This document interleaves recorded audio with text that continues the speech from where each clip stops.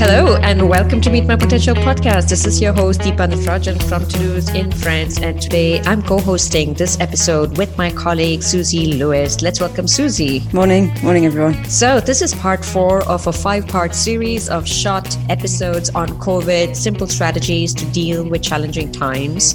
If you haven't heard the previous episodes, it's just 5 to maximum 8 minutes, so do head over and listen to the first 4 episodes. Nevertheless, welcome and hi Susie. Hi, how are you? It's good. Actually, quite good. This is week 5 or week 4. I'm losing track of confinement and I seem to like it and I seem to find lots of opportunities here. So how do you find it? Yeah, I think it's full of opportunities, not only, but I think there's always a positive side to everything. So I think there are lots of opportunities present all over the place, individually, in what you do, in what you think, in how you work, how you show up. So yeah, I mean, I like the opportunities discussion. I like that because it's a positive discussion. I think it's interesting to look at what opportunities are present. I mean, let's take that deeper. What opportunities are present at the moment for you? I think for me, as I look at myself, it's really been a time for me to remove a lot of the noise in terms of the work that I did, in terms of how I was living my day-to-day life. So I think in a way, getting back to the most essential aspects of business and keeping only the kind of things that I really love to do and cutting back. And I see that a lot of companies, like a lot of coaching companies, a lot of mid-sized companies are cutting back on ads, are cutting back on recruitment, cutting back at expenses, and are really looking on everything under the microscope to see what is really needed to get the business going. And this is really a time to get rid of, is it just good to have, or is it nice to have, or is it a must have? And I think in the same way, just as in business, we're looking at that from an individual perspective also as to what do I really need in my life? So connecting more to the meaning, connecting more to the essence, connecting more to the purpose. And I think connecting more to the purpose because somehow, even though we don't speak about it, mortality is just standing right on our faces. So, somehow, that assumption that I'm going to live for the next 100 years has gone, and that this can happen, and therefore the sense of gratitude and really looking at what's essential. Yeah, and in a way that's also what businesses are going through. I mean, it is about rethinking organizations. It's about reinventing them, it's about adapting to what's happening, and the business has to change, their models need to change, they need to look at what's essential and go back to within, look from the inside out what is going on. That's really interesting. So what have been your findings? What type of opportunities are present for you then?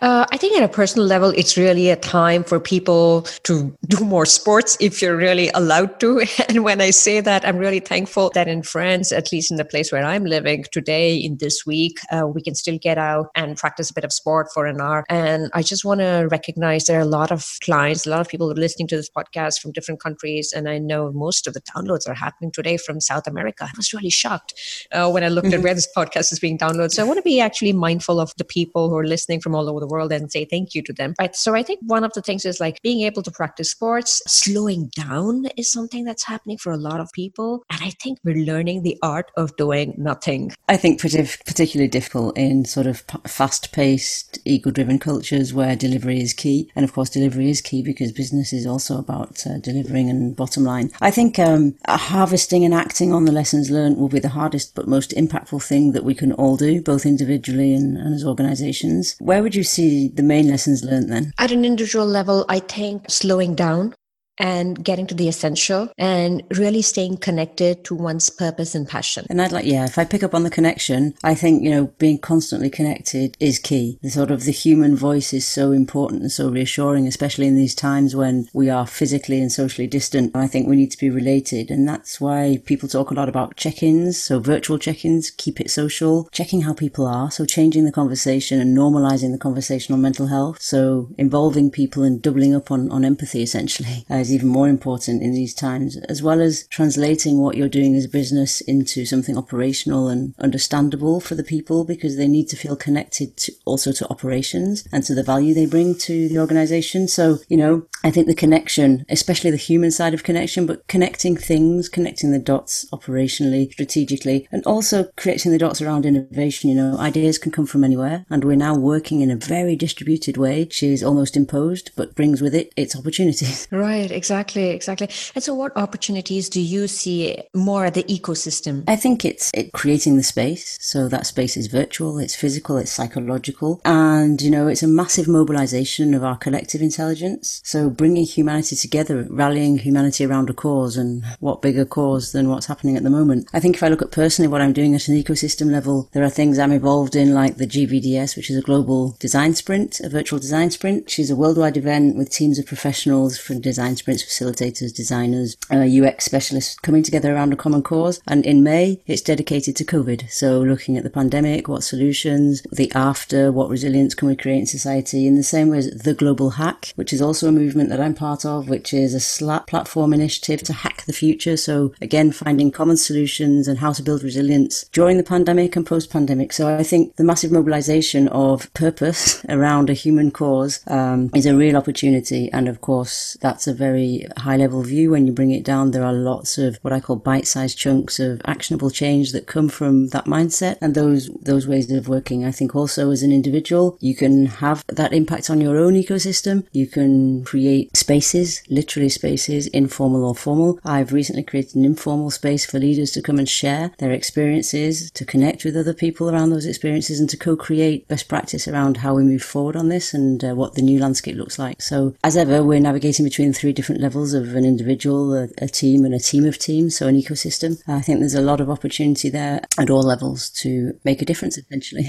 Like you said, people are coming together like never before. And I sometimes wonder, I don't have the answers, but I really wonder, did we need COVID? And why did we need COVID to come together like this? It's a very philosophical question. I think, as ever, people in crisis, in crisis mode, you discover people and you discover new potential and you discover new ways of working because you have to, in inverted commas. So I think one should never underestimate the power of human connections, particularly in that type of environment. There's something that has brought us together. Kind of feel like there is a focus. It's a very strong focus to get out of this all together. And a human-centered focus, yeah. So did we need it? I don't think there's an answer to that question. It's here. I mean, I was talking about harvesting these lessons learned, which is what we all need to do at all levels. How do you think we can capture these lessons? I think of meditation.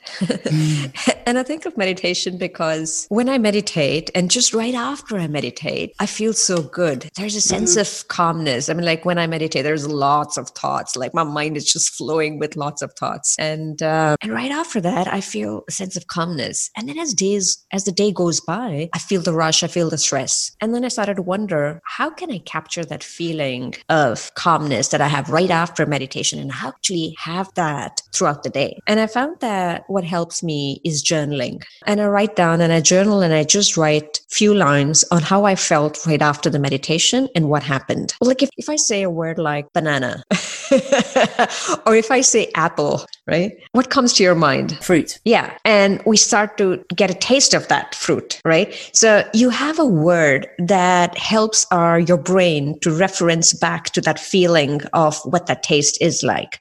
So when you put words into how you feel and on what's happening, then it becomes much easier to go back and capture that again. So in essence, what I want to say is it's good to journal right now. It's good to put down your thoughts on what you like about what's happening, on what opportunities you see, and refer back to these notes later on. I completely agree. And I think I speak to quite a lot of people who say, oh yeah, journaling doesn't work for me. Okay, so people think and learn differently and they express things differently. It may not work for you, but I think the concept is exactly the same. And thank you for simplifying it like that.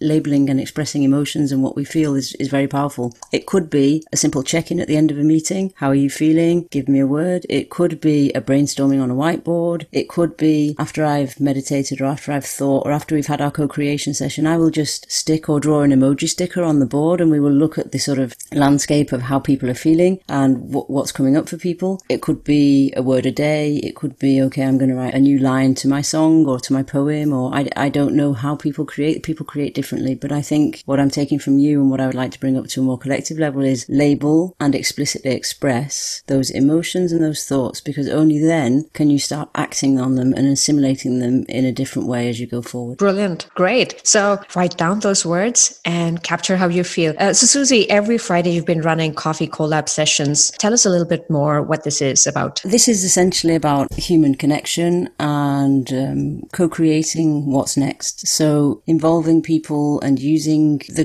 different experience and intelligence around the table to actually come to this point, explicit what people are thinking and feeling about what's happening today, how they're dealing with it, and how well that's working or not. And I think it's very interesting to create that space. It's a virtual space where you can also come and bring your psychological discussions and the emotions you're feeling about what you're doing, and also the operational. This isn't working. How have you tried it? Have you seen it done differently? And I think the interesting thing there is for leaders from all different horizons, different industries, different generations, and that's what makes it so rich and so useful in terms of harvesting the lessons learned of how everybody is living COVID individually and then collectively, and then, what's next, what tomorrow looks like for everybody. Brilliant. So there you go. I know that this is a time where everybody is rushing, working on emergency topics, and reflection and taking time for reflection is very, very important. So if you can take time, a few minutes in a week, just like Susie does, and in your organization to write down what's happening right now, how we're feeling about it, what ideas are coming up for us, what opportunities are present, and what's really important for our business, and where do we want to focus and keep our attention on. Just capture them. They may not be true, or they may be, who knows, but this is a great time to capture them. Thank you so much for listening. Thank you, Susie, for co-hosting this episode with me. Thank you, Deepa. Thank you very much for the opportunity, and I will remember that less is more. Thank you. All right. Thank you very much for listening, and stay tuned for the next episode coming up tomorrow, which will be part 5, the last one of the week, and see you next week. And until then, stay cool. Bye-bye. Bye.